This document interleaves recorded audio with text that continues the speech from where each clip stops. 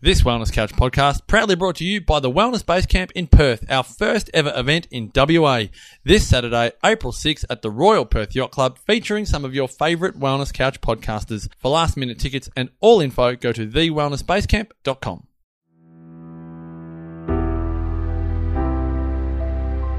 The Real Food Real is proudly sponsored by Melrose Health. Founded in 1979, Melrose Health has been delivering improved health over 3 decades by developing natural, delicious, and innovative health foods from the best natural and organic ingredients. Their Healthy Kitchen Oils range has just launched and includes my favourites: liquid coconut oil, grass-fed ghee, and avocado oil. Visit melrosehealth.com.au or check out at Melrose Health on Instagram to learn more. Welcome to The Real Food Real. I'm Steph Lowe, the natural nutritionist. We're shaking things up on the podcast, and each week I am joined by our cast of experts, including Kirsty Worth, Phil Maffetone, Cale Brock, Ali McLean, Katie Petticini, and so many more leaders in the fields of real food, gut health, sports performance, holistic wellness, and optimizing your health, metabolism, and longevity. While you're tuning in to today's episode, would you take a screenshot of your smartphone and share it on social media with the hashtag #RealFoodReal? I'd absolutely love to know that you're tuning in. And while you're there, why not share this episode with a friend who also needs to hear our information goldmines and aha moments?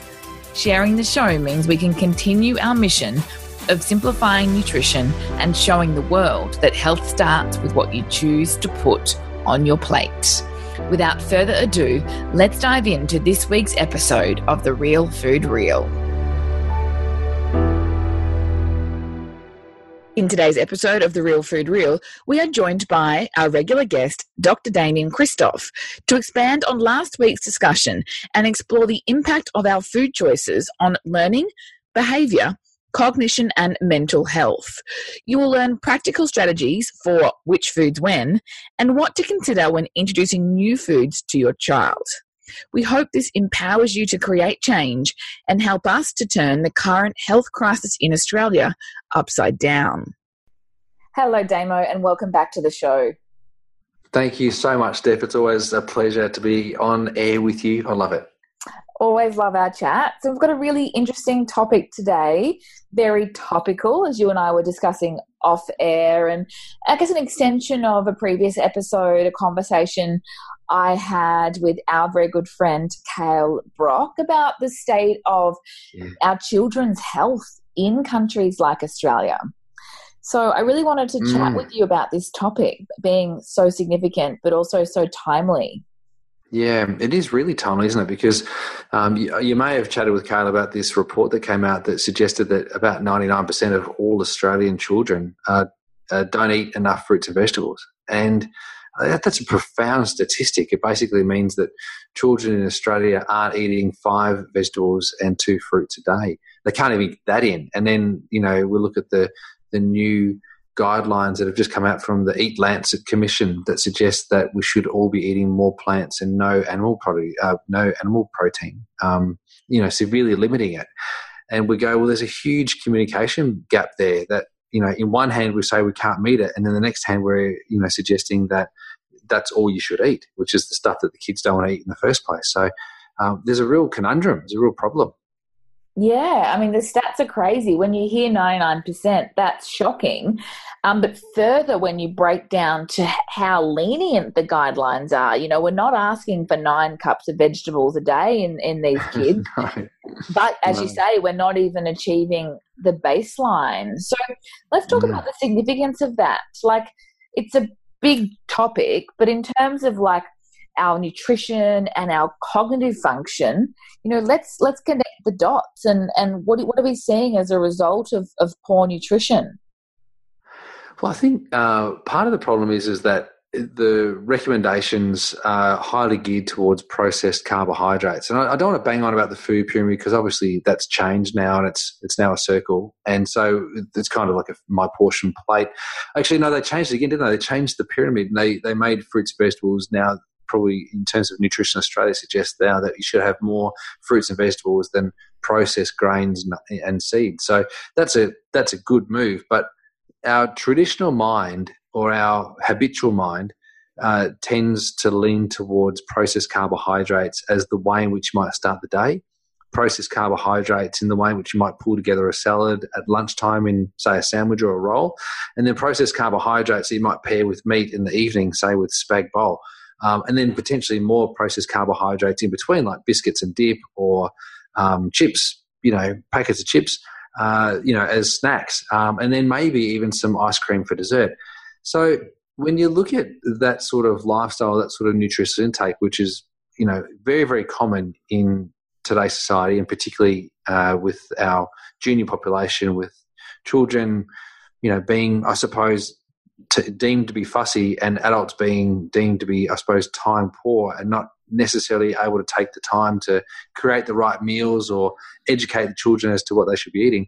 We're seeing that children are significantly deficient in essential fatty acids, and the essential fatty acids that they're deficient in are the raw types of essential fatty acids, like your omega-3s, your omega-6s, and your omega-9s. Now, we don't want to have the cooked omega-6s or the cooked omega-9s, and preferably and preferentially, you'd rather have raw omega-3 fatty acid as well, but that should come from fish, and not from only flaxseed, or not from only plant sources. It's difficult for humans to convert it. So there's that, but then there's also the saturated fat component. And children, as their brains are developing and getting bigger and bigger and bigger, in fact, our brain is never as big as what it is when we're about 7 to 10 years old. I think that's the largest that our brain ever gets in terms of synapses, and that requires saturated fat to be consumed, and so does the hormone cascade in the body. So in order for men to become men and women to become women, and for all of our gonads to develop, we actually need to be able to manufacture hormones, and that requires saturated fat. So if we don't eat saturated fat, then we'll make saturated fat, and we'll make saturated fat from the carbohydrates that we consume, and generally that's a poorer quality and not as good for our body. Yeah, so true. I mean, the ramifications of that are going to be like the inflammatory cascade, which we know is obviously the exact opposite of that internal environment that we're trying to create. And, I think we've got to acknowledge that carbohydrates and fats generally sit on this seesaw. So if we're eating lots of carbohydrates, then naturally we're not able to consume enough or an adequate volume of our omega-3s or our saturated fats, as you say. And looking at what the brain is predominantly made of and the role that these nutrients have for cognitive function, like, it can actually be no surprise that we're seeing behavioral and learning difficulties greater than ever. Well, that's it, Steph. And, we're constantly seeing a barrage of children being diagnosed, or maybe it's just labelled with conditions, so whether it be an attention deficit or whether it be being on the spectrum or whatever else.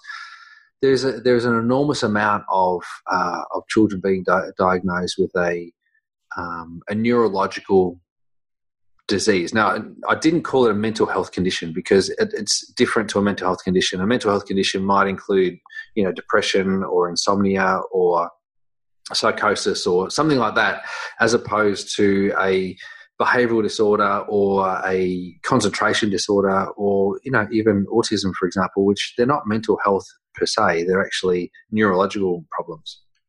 But they're so interrelated in that the development of the nervous system is largely governed by the type of and the quality of the fat that we put into our body. So it's so important. Plus also stimulation. So one of the things that we learned in college when we were studying with chiropractors is that the nervous system requires three things only. One, it requires stimulation. Two, it requires oxygen. And three, it requires fuel. And so primarily fuel, as we get older and older and older, it almost needs to be simpler and simpler and simpler. Now, that doesn't mean that it's got to be carbohydrates. It just means that it's got to be fuel that's easy to access for the nervous system. And as children, when we're growing up, the best fuel for the nervous system and the best fuel for our brains is in fact saturated fat. So we really do need it. And when there's an injury to the brain or when there's an injury to the nervous system, we need more omega-3 fat. We don't need more carbohydrate. We need omega-3 fats in order to, help repair those sorts of things. So there's a deficiency of those fuels and nutrients going into our body with our current lifestyle, with our current diet. And that's a real big concern.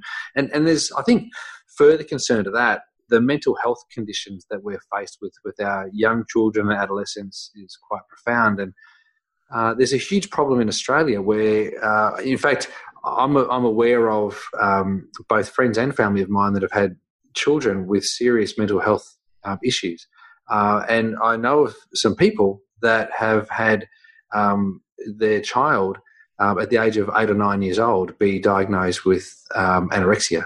And now that's a pretty serious neurological disorder and mental health disorder that really requires intervention. And whether or not that stems from poor nutrition or whether or not it stems from other interventions that may have occurred in these children over the years, it's very, very difficult to say. But what we're seeing is a massive escalation in chronic mental health disease in our children, to the extent that some of these children are taking their own lives or putting their future at risk by having, in developing eating disorders, et cetera, and it's very multi-layered, and it's not a really simple, easy fix. But we've got to consider that this is a problem in Australia, and maybe we could start with just making sure that our kids are eating better food.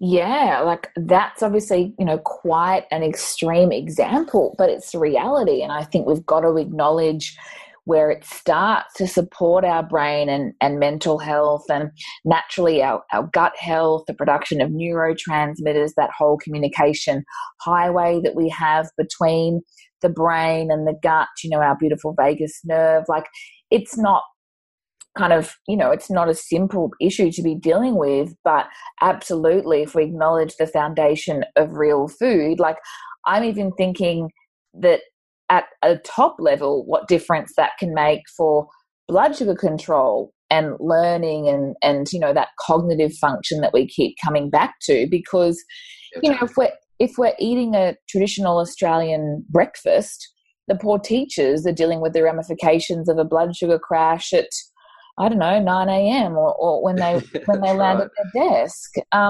This is nothing to say for some of the really, really heartbreaking issues that we're also seeing in children as young as 8, as you say. Horrendous. Yeah, that's right. And look, it may not be the fixer, but I'm sure that it would actually make the problem easier to manage. If we took out one of the factors that could be contributing to it, and that might be malnutrition, whether it's an excess of certain nutrients that the body doesn't require, or it's a deficiency or an insufficiency of nutrients that the body really does require. If we can nail that and sort that out through getting food better, then that'd be great. But one of the things that we see in Australia at the moment is that we're spending more and more money on bigger and bigger hospitals that have more and more beds for children. And for me, I bash my head and I think, what are we doing wrong that we need bigger and bigger hospitals and more beds for children? Like, we must be doing something seriously wrong if our children are getting that sick that fast that we can't get them better and we've got to keep them in a hospital. Does that make sense to you, Steph?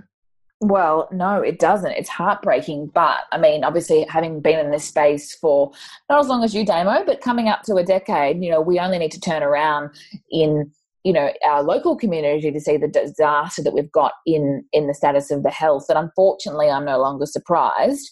It doesn't change the significance of the issue, though, and that clearly we've been doing something wrong. Like, you and I aren't here trying to say that, eating your 5 and 2 is going to solve everything. But there's no magic pill. If I had one, I'd give it to everybody. I can tell you that right now. We've got to come back to these foundations. But I am a big believer in looking at the past few years or 5 decades, because we've fucked up in the West. Pardon the French for anyone with children listening at this point in time. I should have warned you.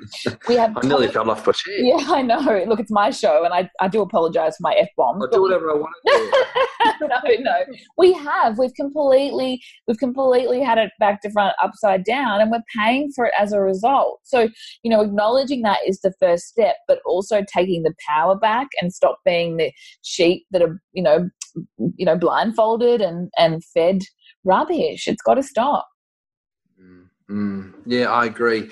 So I think, Steph, that we do have to start at a grassroots level. And, I don't know necessarily yet how best to go about it. Obviously, you and I have been pioneers, I suppose, in the media space, with regards to just podcasting.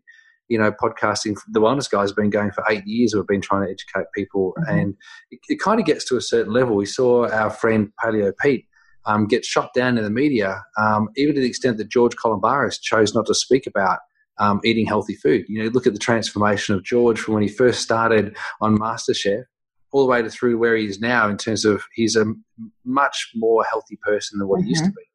And even Pete, Pete was overweight, unhappy, unfit, unhealthy, all that sort of stuff. And then he changed his diet lifestyle significantly around. And instead of actually embracing that and asking questions in Australia, we shot them both down and said, you guys are going against convention. You guys are outliers. You guys are kooky, wacky, crazy. And so anything or anybody who tries to do something that's slightly different either doesn't get the airplay or, is belittled and made to look a little bit crazy. And that's a big problem that we've got in Australia. I think I've spoken about this a number of times where not only is it a tall poppy issue, is that we're very polarising in Australia. We're very black or white, good or bad, wrong or right. And the challenge with that is that we don't actually see some of that creativeness or that beauty of what actually exists between the two colours. It's kind of like the notes in music. If you look at Ebony and Ivory on a piano, all of the music and all of the sound comes between the keys, and in the pauses we get the rhythm. So we've got to be really mindful of just taking time to look around and explore what else there actually is, rather than actually going, oh, dogma, I'll go down with that, or oh, more dogma, I'll stay with that as well. So I'd ask that in conversations with people, all of your listeners, Steph, actually have an opportunity to say, hang on a second, why don't you look at it from another angle rather than actually just being black or white about it? Yeah, it is absolutely shades of grey. I totally agree. And I think, we could talk about the significance of the issue, but I also think that, most people are aware of that. Even just with the conversation that we've been having around the lack of vegetable consumption, what I would love for you to share with us is the more practical steps or education pieces that you've maybe talked to parents about in clinic or in the work that you do. Like, what would be maybe some warning signs that parents could firstly acknowledge that maybe something needs to change from a nutrition standpoint, and then we'll move on to some more practical advice from there. Yeah, absolutely. I think there's two things to consider here. One is the timing of when you bring food into your child's life, and then how do you do that? I think, which foods when is a really important conversation to have. And the consideration of what you might bring in, like if you're handing your child a little teething rusk and it's made from some kind of a grain. I don't know what they're made of. What are these teething rusks? Usually rice.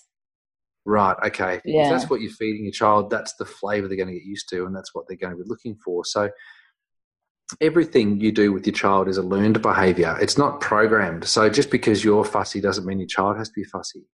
Just because you don't like pumpkin doesn't mean your child doesn't like pumpkin, if you know what I mean. So it might be that instead of passing on your limitations in your diet, you expose your child to all foods and continually expose them to all foods with the exclusion of foods that they probably are going to saturate themselves in when they become a teenager. The best thing you could ever do for your child is to make sure that they eat really well at a young age. And so some great friends of mine, Marcus and Georgia Yo, have a gorgeous little girl, Elkie, and they feed her, she's 2.5 now, but from when she started going on solids, they gave her the real food, like the whole food. And the great thing about giving her the whole food was that she started to experience the textures, the idea of chewing. She learned to swallow appropriately. And if you go back 150 years, there was nothing to mash up food. There was nothing really to mince it up. It was just that you had to just break into little pieces and let children get used to it. And it takes time. But I've seen Elkie grow up eating everything, like everything. And then when they go to trade food, she'll now say, you can have this spinach leaf and I'll have that piece of pumpkin. Or you can have, I don't want you to have this spinach leaf because I want the spinach leaves. You can't have the pine nut because it's mine, or whatever else. Or you can have this pine nut as long as I can have those last three. And she's quite advanced compared to many other children, and they're the words that she would use since she's only like 2.5. So she's got this, quite incredible brain. But I think that's got there's a few things that have actually occurred there. One is that she's had incredible nutrition from a young age. The second thing is that there's been time to sit down and eat. I think that's really important. Like literally sitting down and eating breakfast, lunch, and dinner with your children, explaining what the foods are, what they do for you, what's happening on the inside when you're eating those foods, and so that there's a real picture. Children are imaginative. They like to have stories and like to create with their brains different scenarios. Imagination, that's what that's called. And so you can actually work with that and teach them about what food is actually doing. And how it's nourishing the gut, for example, or nourishing the brain. So there's the type of food you introduce, there's the time that you take, and then there's the encouragement to continue to eat great food all the time. So when they're hungry, the only choices that they've got are healthy foods. So that later on, when they grow up and they're exposed to parties, or they go around to their mate's house, or they go somewhere else, they're less likely to pick out on the rubbishy stuff, and even if they did, at least their foundations have been great, and they'll come back to the good stuff later on. So fascinating. And just as you were chatting, I was just rethinking, are those teething rusks made from rice? There are quite a lot that are made from pretty much wheat and skim milk powder.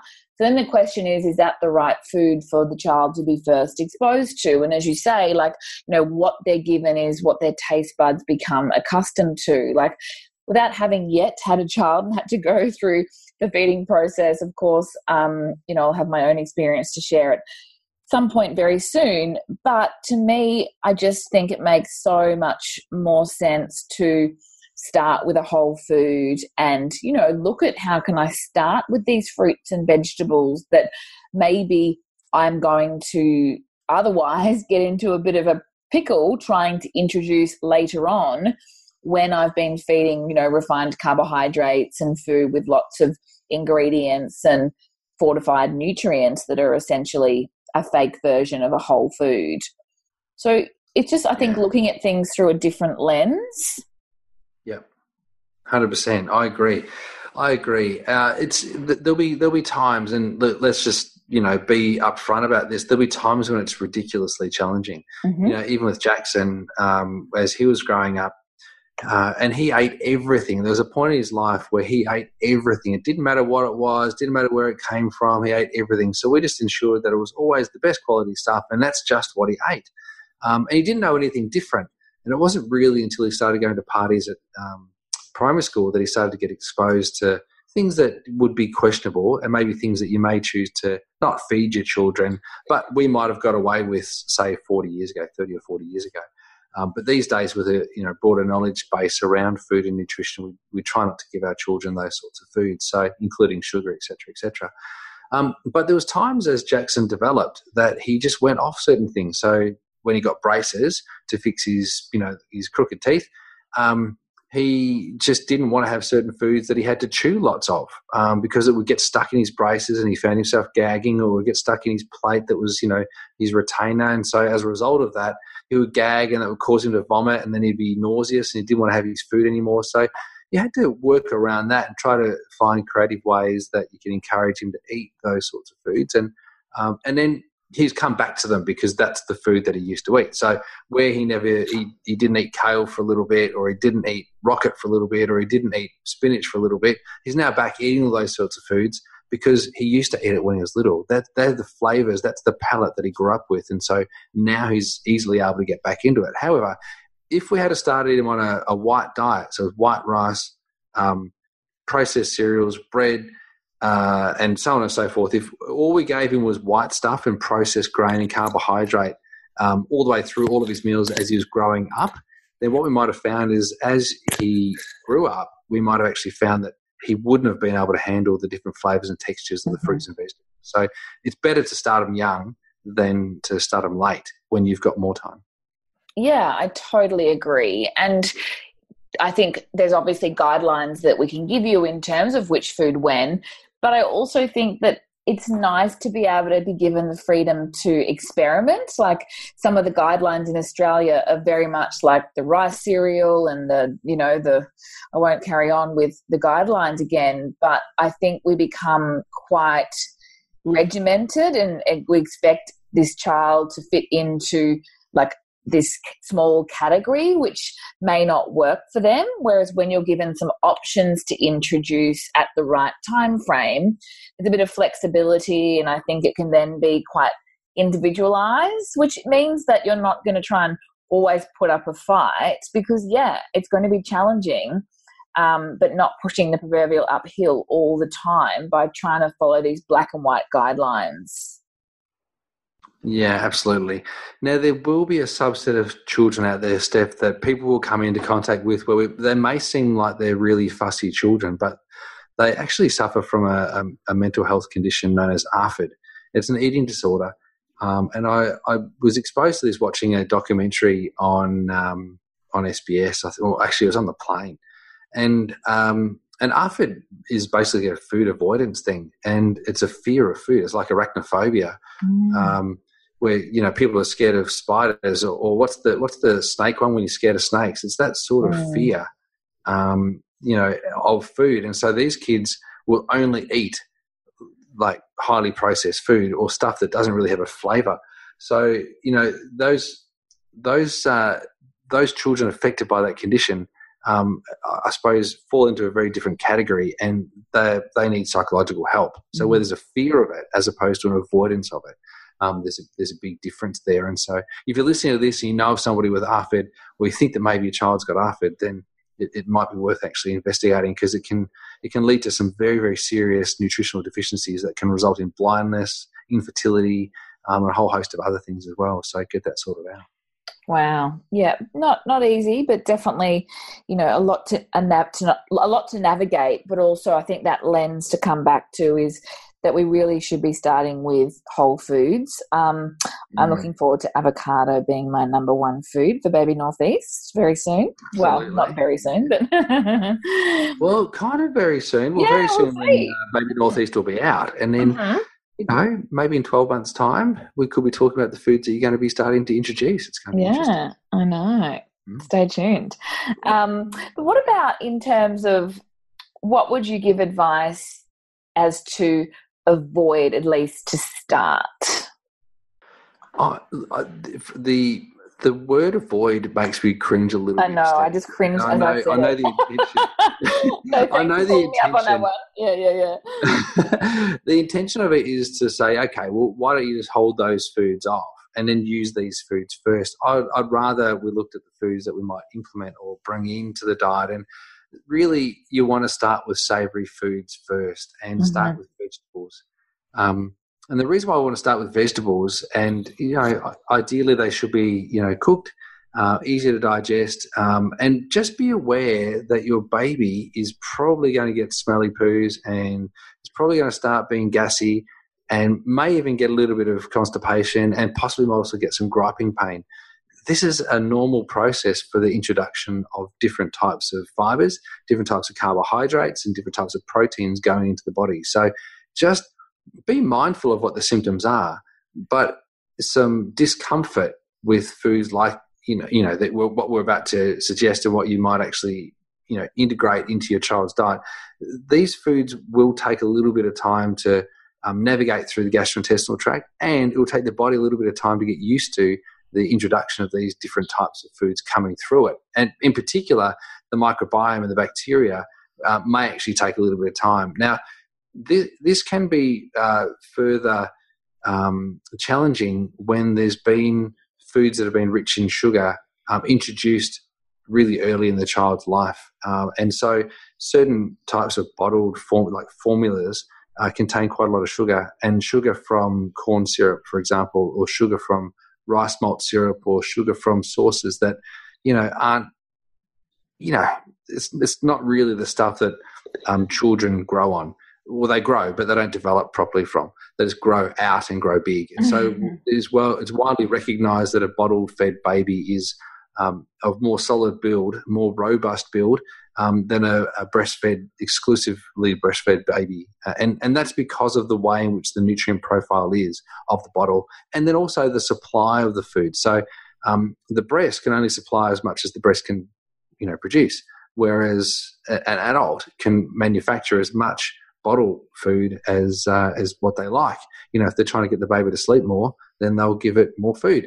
But that's really probably not wise for the baby's brain. So, when we come off milk, preferably it's breast milk. If you've been able to do that, then great. If you haven't been able to do that, when you come off bottle milk or bottle formula, milk, then the key thing is to try as hard as you possibly can to introduce vegetables into the diet. Not the ones that would cause gas, like cabbage and cauliflower and broccoli and those sorts of things. Start with things that are simple, like pumpkin and sweet potato and carrot and mashed peas and those sorts of vegetables, so that the flavour profiles and then the textures become familiar. And then you graduate from there. Like you continue to expose your baby to the vast plant kingdom that we've got, with grains being later on down the track, not earlier on in the piece. Yeah, great advice. And just really mindful with going back to what you said before about the digestive response. Like, obviously the baby's been hopefully exclusively fed one food for some time. So it is important that you bring in single foods, and we usually say sort of 5 to 7 days apart. So rather than adding in small amounts of lots of different foods, that you start with one. And that way you get time for that sort of assimilation and adjustment to that new food, especially from a gut health point of view, as that will change as new foods come into the piece. Absolutely. And we saw that in the gut movie too. Like, even as an adult, within a couple of days, a whole food diet can actually impact the gut so significantly positively that it's hard to conceive that it actually takes place. So we saw in the gut movie when Kale went to Namibia, let's just say Africa. Was it Namibia? Yes, correct. Yes. Far out, I should know that. He went there, and in only 6 days or 7 days of eating this African diet, his whole microbiome significantly changed in terms of its diversity. We will see that will cause a challenge in a developing gastrointestinal system. So just be patient with it. Watch it. There'll be some diarrhea. There'll be some constipation. There'll be some gas and some bloating. There'll be some crying. There could be some vomiting. Doesn't mean that your child's allergic to it necessarily. It just means that your baby is trying to get used to it. That's all it is.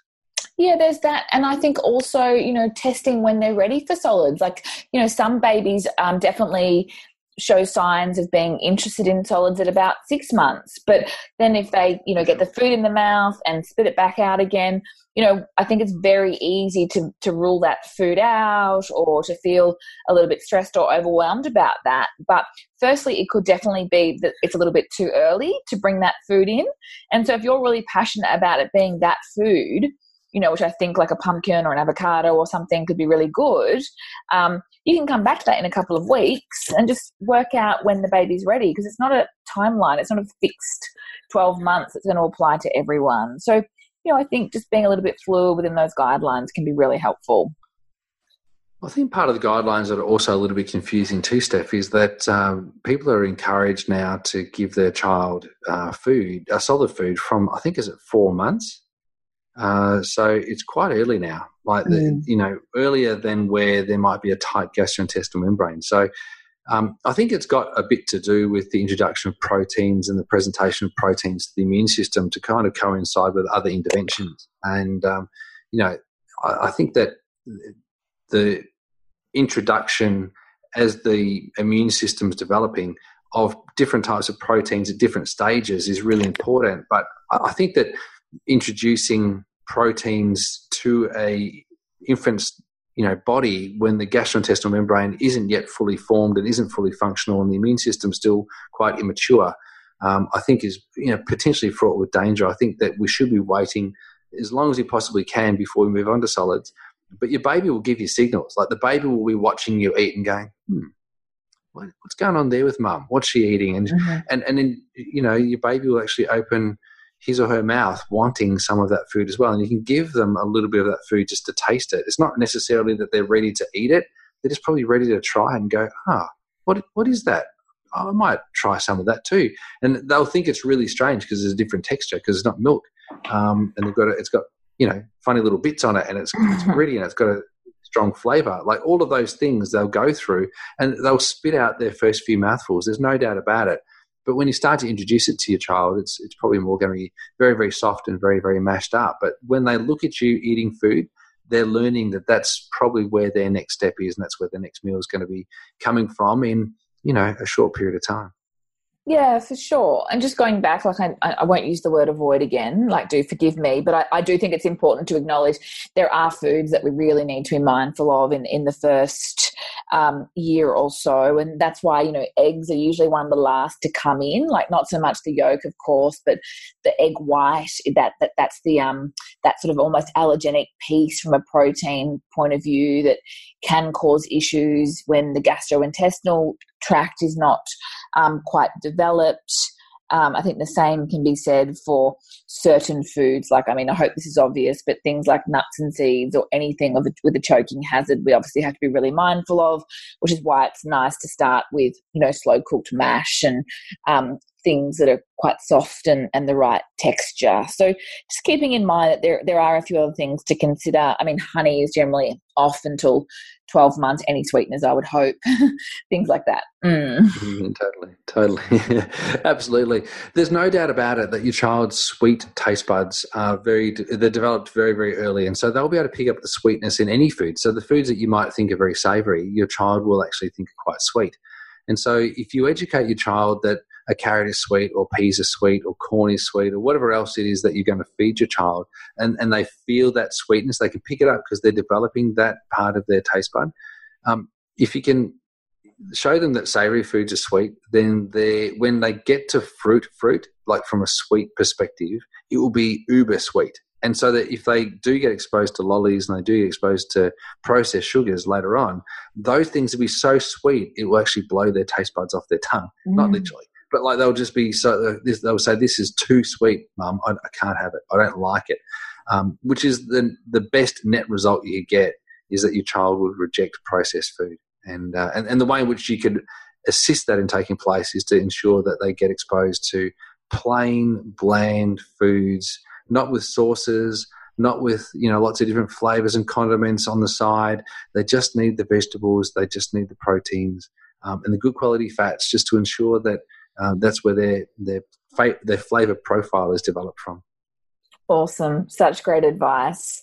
Love it. I think we can really start with those foundations and make such a huge difference from an early age. And I can't wait to see those stats change. You know, all of our kids in Australia eating their 5 serves of veggies and their 2 serves of fruit every day. So hopefully it won't be too long, and people like you are doing all the work to get the information out there, Damo. So thank you again for your time and your knowledge. It was great to have you on the show today. Thank you so much for having me back, Steph. I do love coming on, and good luck over the next few weeks, Steph. I know there's a big thing about to happen, and I will remind you that I broke the news, and I know that we've only got a couple of weeks to go, so I'll wish you all the best. Thank you so much. Off air, we were chatting about some babysitting duties. I'm already thinking about handing it away. No, I'm only kidding, but at least I know it will be in good hands. Yeah, I'll take great care of little Northeast for sure. Thanks, Davo. Chat soon. See you, Steph. Thank you so much for listening, team. Make sure you dive into the show notes over at thenaturalnutritionist.com.au/podcast. Now, before you go, can I ask you a favour? I'd be so grateful if you would leave me a 5-star review on iTunes. I personally read every review and comment and love hearing your aha moments and takeaways from each episode. Together, we can continue to spread the real food love. See you next time on The Real Food Reel.